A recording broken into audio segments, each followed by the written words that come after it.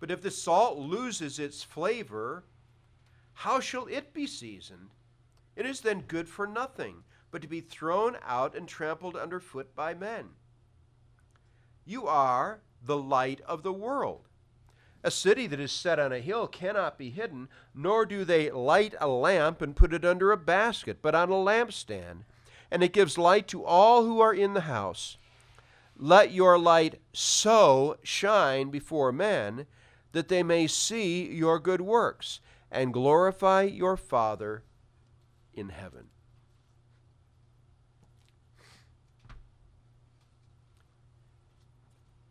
You are the salt of the earth.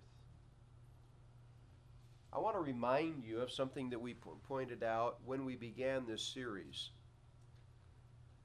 There are two great mountain top experiences, we could call them, that are found in the Scripture. The first of the great mountaintop experiences was that experienced by Moses. You read the narrative in the Hebrew Scriptures. You've got 2.5 to 4 million Jewish people, Israelis, at the base of Mount Sinai. And God comes down in fire. There's a display of angelic glory. There is lightning flashing. There is thundering. And Moses went up the mountain. Moses alone went up the mountain. In fact, the people were told, here is the boundary line. And some Jewish fellows were appointed. Anybody steps across that boundary line, you shoot them through with an arrow. You get them with a spear. This was set up, and the picture and the sounds and everything about it that assailed their five senses was designed to frighten them. This is a fierce God. And Moses, I would dare say trembling, hiked up that mountain. And he didn't come down for 40 days. And when he came down, it was with those 10 commandments. And when he got down, the people were already in gross rebellion. And Moses took those 10 commandments and smashed them. He was so angry at what the people had done. And then they killed the men who were at the core of that rebellion. And then the people repented. And Moses went back up that frightening mountain and got another set of commandments and came down. And then the people said, Moses, make sure we don't really want to talk to this God. By the way, that God wanted them to understand. You need to be careful. Holy, not holy. I am holy. You're not. You need to be careful. And they said, Moses, we don't really want to talk to this God. And God said, that's fine. I'm setting up a priesthood. They will be your intermediaries. And then Moses had a basin of bull's blood. They had sacrificed a bull. There's a basin of bull's blood, and he's got a hyssop sprig. And the people enter into covenant with God, and they are reciting over and over and over again, all that the Lord has said we will do, all that the Lord has said we will do, all that the Lord has said we will do. And Moses is sprinkling bull's blood on them. And then they promptly didn't do everything the Lord said. Just as we would have failed, they failed. And failed. And failed. And failed. But the other mountaintop experience is the one we find here in Matthew chapter 5. Where Jesus went up on the mountain, seated himself, And then the very thing that was forbidden to the ancient Israelis, the people just naturally did. They all just walked up that mountain to hear from not a Moses-like figure. No, they're filling the Moses role. Jesus is doing the God role. Why? Because that's who he is. Who do you think Moses was speaking to up on that mountain? Did you know that Jesus actually says it was him? When they brought that woman into the temple that had committed adultery, and they said, "The law says, what do you say?" And he goes, "You come to the right man, because I'm the one that with my finger," and that's what it says in the Hebrew Scriptures, that the law was inscribed in those stones by the finger of God. And Jesus, with that little gesture, he's saying, you've come to the right man. What does the law say? Well, the crowd, have come up the mountain. They are the Moses imitators. Jesus is being who he was in the first instance too. He is God on the mountain. Except what is so wonderful about the Sermon on the Mount is we hear words that, yes, there is responsibility here. Responsibility is placed on us as we walk up that mountain. And we should say with the ancient Israelis, all the Lord has said we will do. All the Lord has said we will do. All the Lord has said we will do. But the God who is speaking to us is not the God who gives us a message that results only in condemnation. He gives us a message of welcome, mercy, and we can actually be useful to him.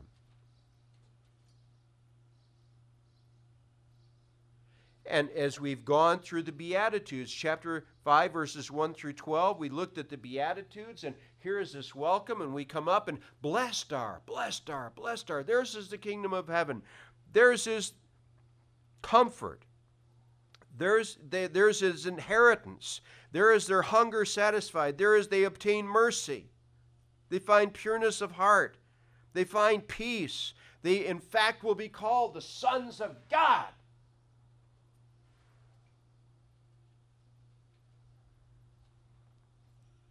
And now we find Jesus. Okay, what's this going to look like?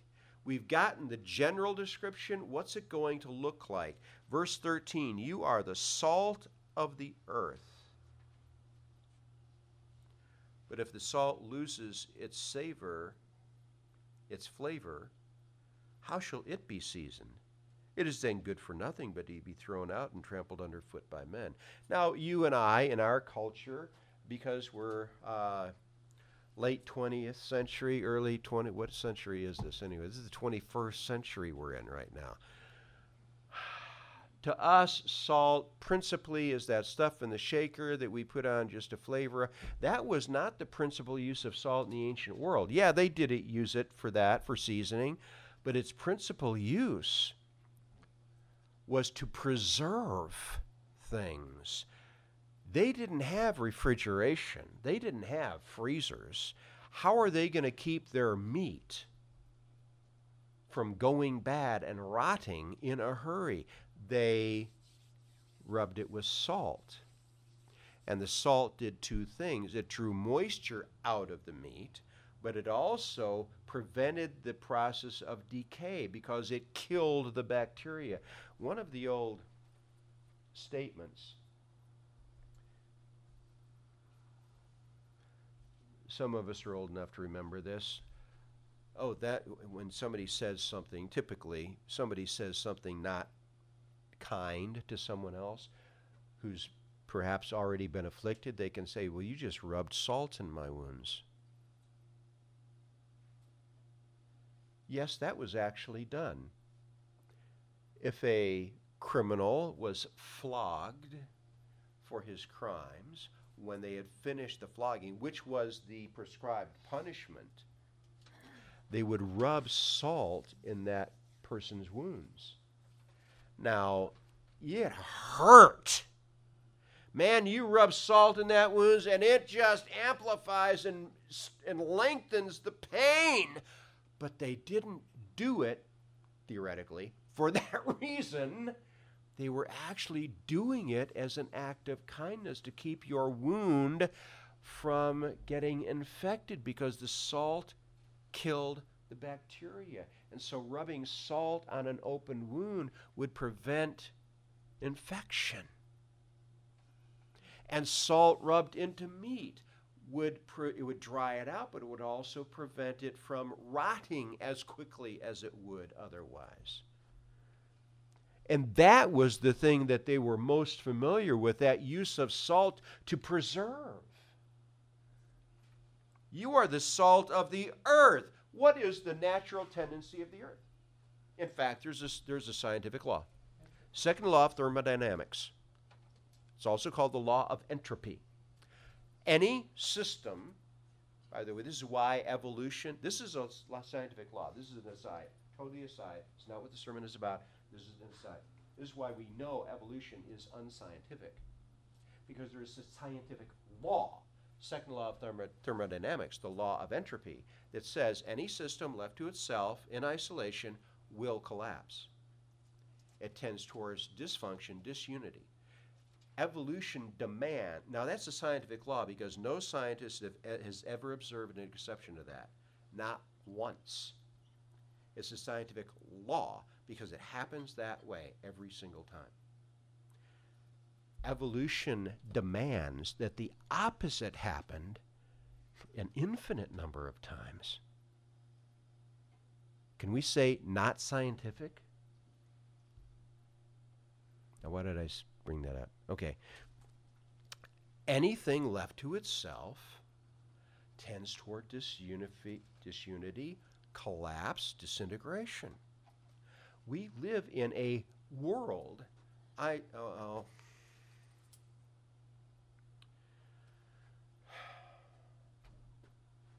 Will it disappoint you too much if I confess something?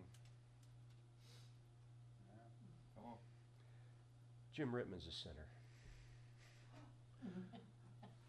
That guy right there, he's a sinner. I'm a sinner!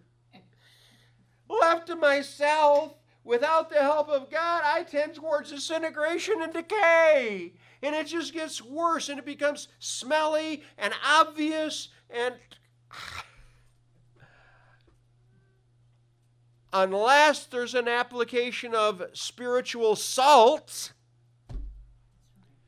we all tend towards disintegration and decay and the stench and foulness that sin creates. But Jesus says to those who've come up the mountain to him, you are the salt of the earth. You are not the people who are to become corrupted and be corrupt. No, I will make use of you such that you are not only have the corruption leached out of your life, you will be useful to me in the lives of other people, that the corruption might be leached out of their persons in life. You are the salt of the number one use of salt in that culture was preservation, the stopping of the disintegration. In preparation for this sermon, I was reading a commentary, and one of these, D. Martin Lloyd-Jones, I love this guy. What a preacher. This guy was a heart doctor.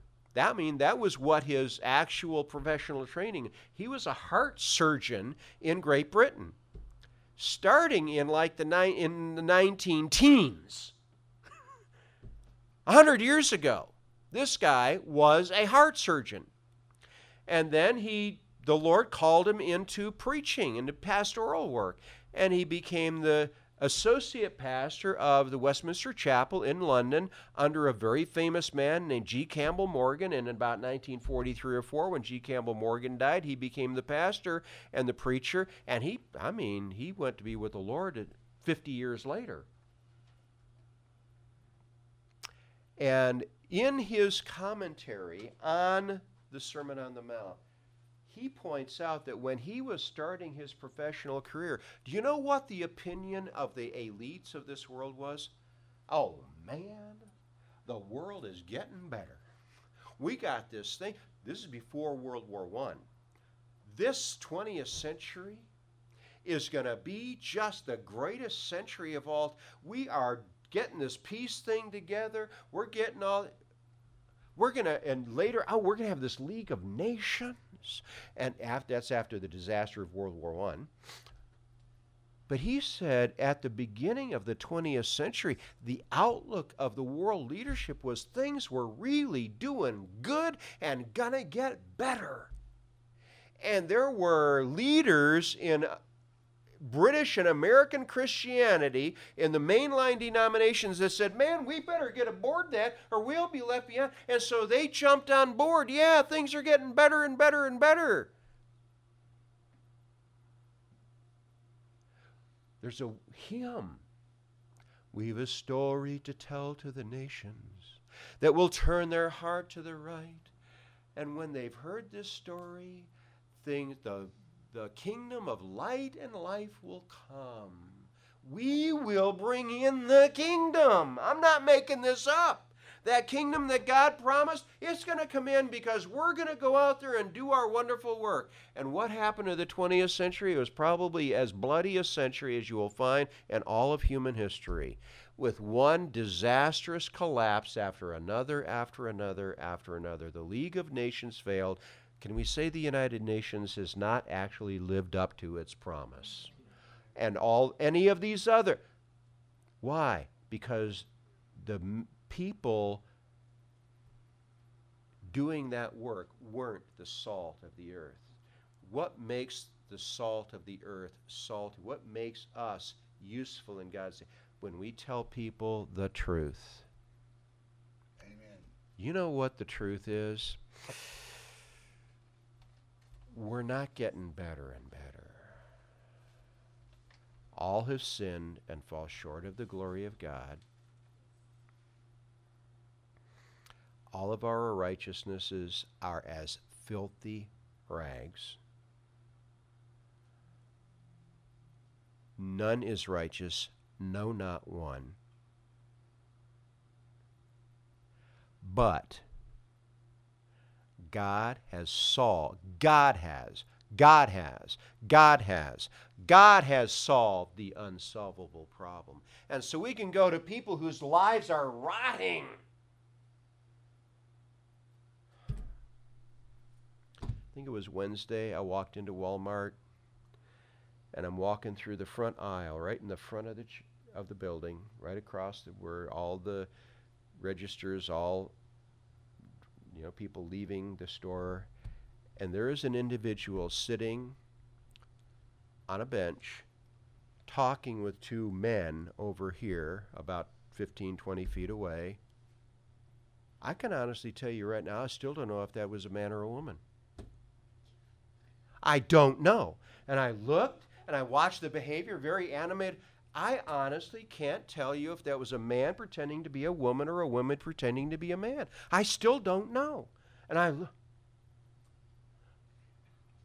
folks, that's called rot.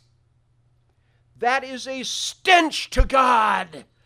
But it is a solvable stench because the mighty work, the blood of Jesus, is adequate, is enough to cleanse both before God in His justice and to completely reshape that person from the inside out so that they might walk in the image of Jesus Christ.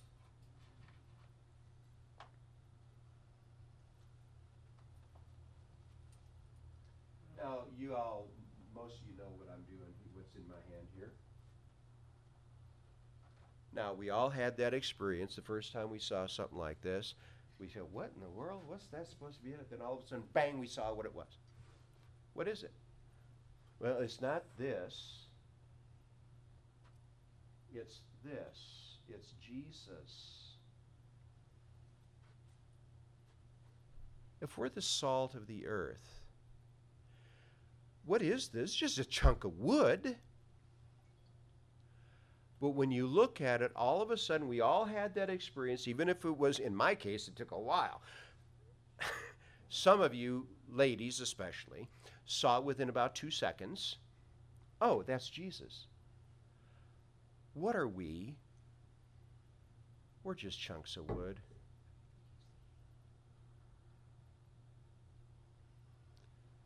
But if we're walking with him, if we're truly salt in his hand, being rubbed on the rot that is the world, characteristic of the world, what happens? People will, as we're doing that, people will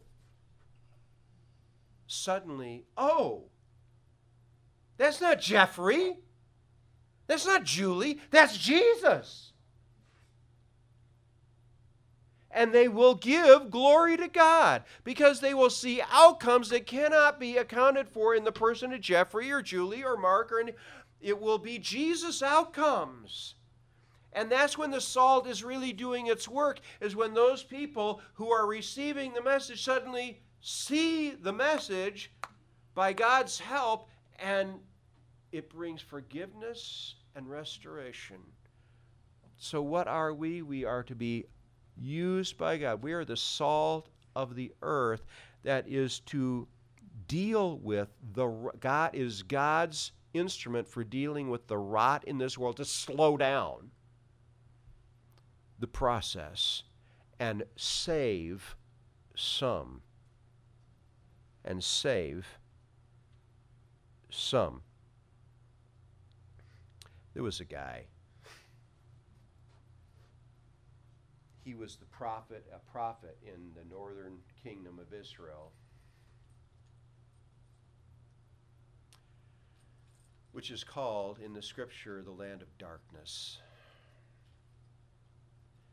Because being part of northern Israel, it is where, when they were invaded from the east, the invaders, whether they're Babylonians or Assyrians or Persians, whoever they were, they would come up the Tigris-Euphrates Valley and then turn south along the Mediterranean coast. So they needed to have food and water accessible for their armies. So you don't just cross the desert. You go up where the water supply and the food supply is. So they go up the Tigris-Euphrates and then come to, and what would be the first part of Israel that they would reach? Zebulun, Naphtali. That's where those tribes were. And this man, in fact, grew up in a town right near Nazareth, where Jesus would be growing up. But he's several hundred years ahead of time. And he had lost, I would dare say, relatives to the Assyrians. The Assyrians were the most cruel of all the ancient empires. They succeeded in their conquest because of the level of their cruelty. And they were the experts on siege warfare. So when the Assyrians showed up, you just surrendered. I don't care how big your walls are. They're coming over those walls. And so you just surrender. Because if you don't, they're out there around the city. They're digging holes like fence, and they're putting stakes in the ground. Because if you don't surrender, the prominent people of your city, when they do come over the walls, are going to drag them out and they're going to impale them on those posts. These are cruel, horrible people. And this man had lost relatives almost certainly to them. And then God said to this man, Jonah, I want you to go over to Nineveh, modern day Mosul. I want you to go over to Nineveh, the capital of the Assyrian Empire, and I want you to preach repentance to them. And Jonah's like, Lord, we don't want them to repent. What are you talking about? I want to see you stomp the living daylights out of them just like they did to us. And so I'm not going east. I'm going west. And he went out on of course, God had an agenda he hadn't told Jonah about. On the way to Nineveh, I'm going to put you on a ship that's out in the Mediterranean. So there's a bunch of Phoenician crewmen there that I want to see saved too. And so he got them saved. He got channeled through a fish who spit him out on the shore, and then bleached white from being in the belly of that fish for 3 days. He goes to Nineveh, where they worship Dagon, whose emblem is the fish god. He goes there, and what's his message? His message actually isn't about forgiveness. His message is, he doesn't even say repent. He just says, God's going to destroy this place in 40 days. And he goes across, and it's a 3 days journey across that large city. He walked across that city and told them God is going to destroy this place in 40 days. That's his message. He doesn't say repent. He doesn't say believe in Jesus, turn to the God. He just says God's going to destroy. And it was an desperate cry, desperate thing. They repent. They put on sackcloth and ashes. They believed that God was going to destroy them. They believed his message. And they did what he hadn't even urged them to do. They repented. They got real. There's a series of books that came out decades ago, published by Oxford University, on the ancient civilizations. Each volume is a different civilization, and there is the Assyrian volume. And the historians writing about the history of the Assyrians will tell you the Assyrians had conquered the Middle East. But their culture was in swift decline. They were morally, in every way imaginable, they were just collapsing. And there was just, but we don't know what happened. Somewhere around 705 BC, all of a sudden, bang, they got stable. The decline just stopped. And for the next 40, 45, 50 years, they were just on an even keel, and then they fell off the cliff again, and that was the end, and the Babylonians came in and destroyed them. Well, we have no idea what happened that caused them to stabilize and level out and get their act together. Jonah. That was when Jonah showed up about 705 BC. And they repented. So, despite himself, Jonah was the salt of the earth and caused the preservation of that culture. What's happening to the culture here in the United States of America? Now, some of us old people, okay, ladies, I'm not talking about you at all. Some of us old men are looking at our modern culture and we can't believe what's in front of our eyes. Would have been absolutely unimaginable even 30 years ago, let alone 40, 50, 60. No! And yet here we are in a culture that can't even admit to the things right in front of their eyes. And if you try to point it out to them, simple truths, all they do is yell and scream, plug their ears, and run away. Can we say immature? Can we say rotten culture? We can. We are to be useful to our God. What did Darren ask us to pray for? Today, Living Word Bible School students are going to be going out door to door doing what? Salt work. Sowing the salt, sowing the gospel. And the outcome, primary outcome we're looking for is the individual salvation of people, redemption of people. But what is the social outcome?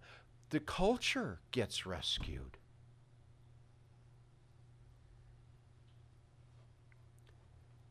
Richard Wurmbrand was a Jewish businessman who, in the mid-1930s, was exposed to the gospel of Jesus Christ. And he became a Christian. And not only did he become a Christian, he became a Lutheran minister. And he became a Lutheran minister who was devoted to God and God's Word. And then following World War II, the communists took over Romania. And one of their initial strategies to get everybody on board with them was to gather the prominent religious leaders in Romania. We're going to have a nationwide radio broadcast, and we're going to line you men up, and you are going to, one at a time, come to the microphone and tell everybody to do what we tell them to do. Right? And he was at that meeting, and his wife was with him at that meeting. They gathered, and one after another, these religious leaders went to the microphone and said what the communists wanted them to say. And just before it was his turn, Richard Wurmbrandt's wife, thank you God, turned to him and she said, "You're not going to betray Jesus too, are you?" And he said, "No, I'm not." And he went to the microphone, and they were so stunned they didn't get the microphone turned off fast enough. He stood before that microphone and broadcast to the entire population of Romania, "Here is the true Lord, Jesus Christ. These communists are in fact directing you against the truth." It wasn't very long after that that he was arrested and put in a dungeon. He was there for about 14 years. During most of that time, most of the Christians in Romania thought he was dead.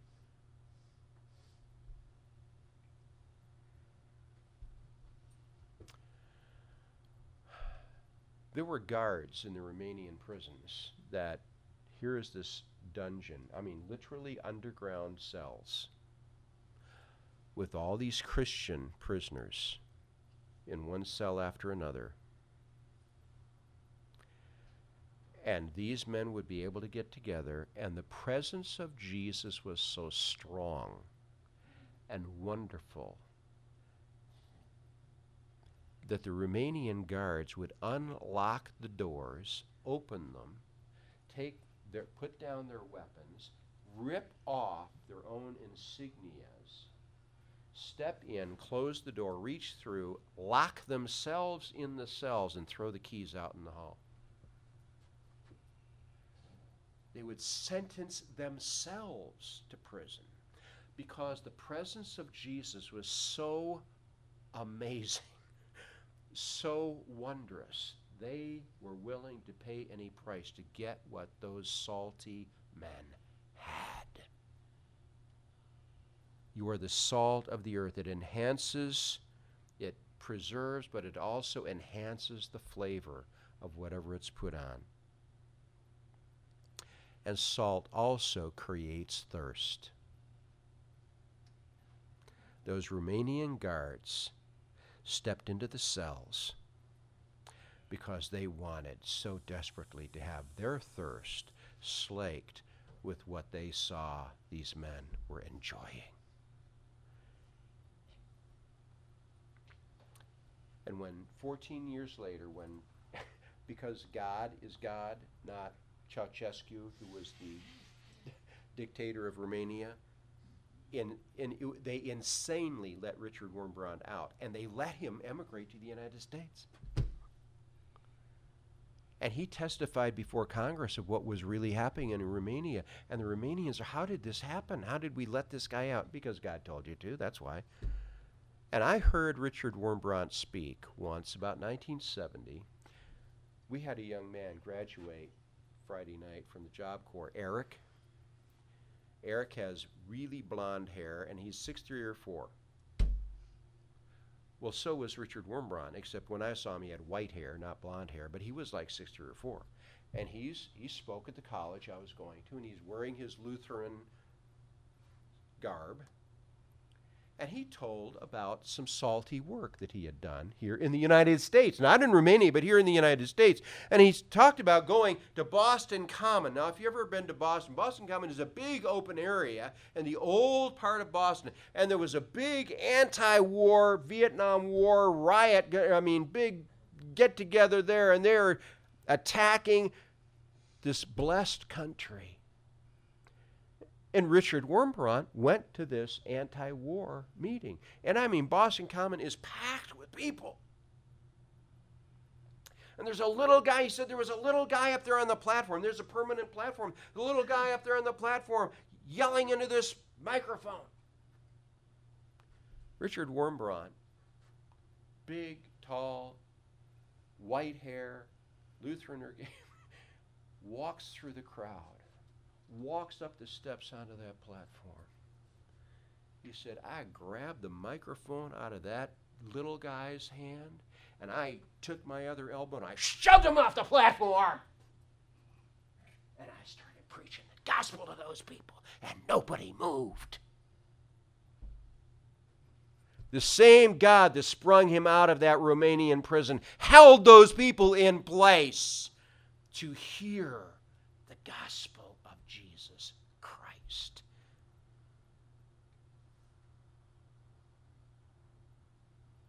He was used by God as the salt.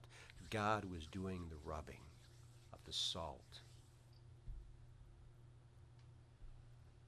And he was creating thirst in those people. Well, Jesus adds these words in verse 14. You are the light of the world.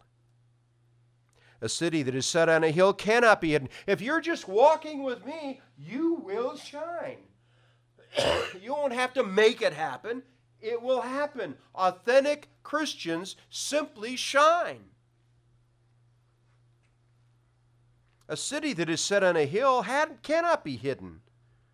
Nor do they light a lamp and put it under a basket. Let me ask you a question, folks. Are you shining or are you hiding? Are you taking the opportunities God gives you to speak for him? Or are you restraining your speech? Well, it's not you restraining your speech, it's your enemy, it's their enemy and yours. God has called us to speak. Nor do they light a lamp and put it under a basket, but on a lampstand, and it gives light to all who are in the house. Let your light so shine in such a way before men that they may see your good works and not glorify you, but glorify your Father who is in heaven. Because they will look at you and me, and they will see the things that we do in the power of God, and it will be so clear that it really wasn't us. I knew that old DJ. I knew the DJ I'm seeing today, the DJ I just saw do that, isn't the DJ from 20 years. No. That was a God act done through that guy. That wasn't a DJ act.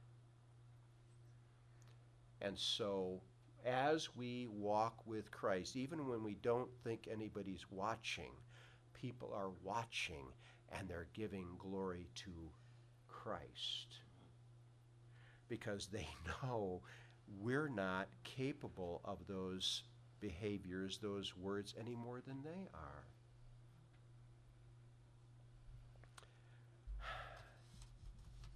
There are a lot of things that Jesus says. If it wasn't Jesus, it would just hurt our ears. The Feast of Tabernacles every year, and I'll close with this. The Feast of Tabernacles every year, it was a 7-day feast. And for the first 6 of the 7 days, the Levitical choir with a priest would go down from the temple. They would go down to the pool of Siloam, and they would draw water within a golden pitcher out of the pool of Siloam, and they would go back to the temple, and the temple would be packed. Every day would be packed, and they just as they're about, and they would actually pour the water out just at the base of the altar of burnt incense. And there was one moment when every single day, when the entire crowd, didn't matter how many people were there, they would all get quiet. Because they all wanted to hear the water pour onto they wanted to hear that sound of the water. Then on the 7th day of the feast, they didn't just do it once, they did it 7 times. Back and forth, the 7 days, 7 times on that last day. Upon the conclusion of the 7th time, on the 7th day, when everybody gets quiet, well, this is what it says in John chapter 7, verses 37 to 39. On the last day, that great day of the feast, the crescendo day, when they march up and down 7 times, Jesus stood and cried out when everybody we want to hear the water. Jesus takes that moment of silence in the temple, in that packed temple. If anyone thirsts, let him come to me and drink. He who believes in me, as the scripture has said, out of his heart will flow rivers of living water. Just as he had said in John 4 to the woman at the well, I will put a well in you, an artesian well that will spring up into eternal life. Coming out of our mouths, that would hurt everybody's ears, but coming out of Jesus' mouth, it's nothing but the truth, and he follows through. He keeps that promise. He slakes our thirst. He slakes our thirst. What's our job? Be useful. Be the salt in his hand. Be the candlestick upon which the light can set. At the top of that candlestick, we're not the light. We are the light only because we point to him. We are the salt only because we point to him. But let's prayerfully consider what the Holy Spirit just said to us. This week, let's prayerfully consider that and how it might cause us to change the choices we're making each day. How do we spend our time? Are we making true full use of the opportunities God gives us? And I'm preaching as much to myself. Believe me, folks, this passage beat me up a lot sooner than you heard it, okay? Lord Jesus Christ, we want to be salt. We want to be light. Richard Wurmbrand wasn't supposed to be an exception.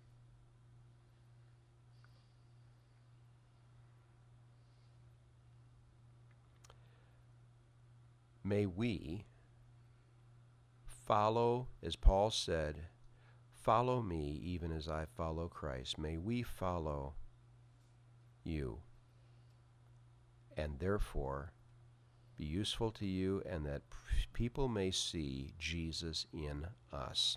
We ask this of you, good King Jesus, and all God's people said, Amen.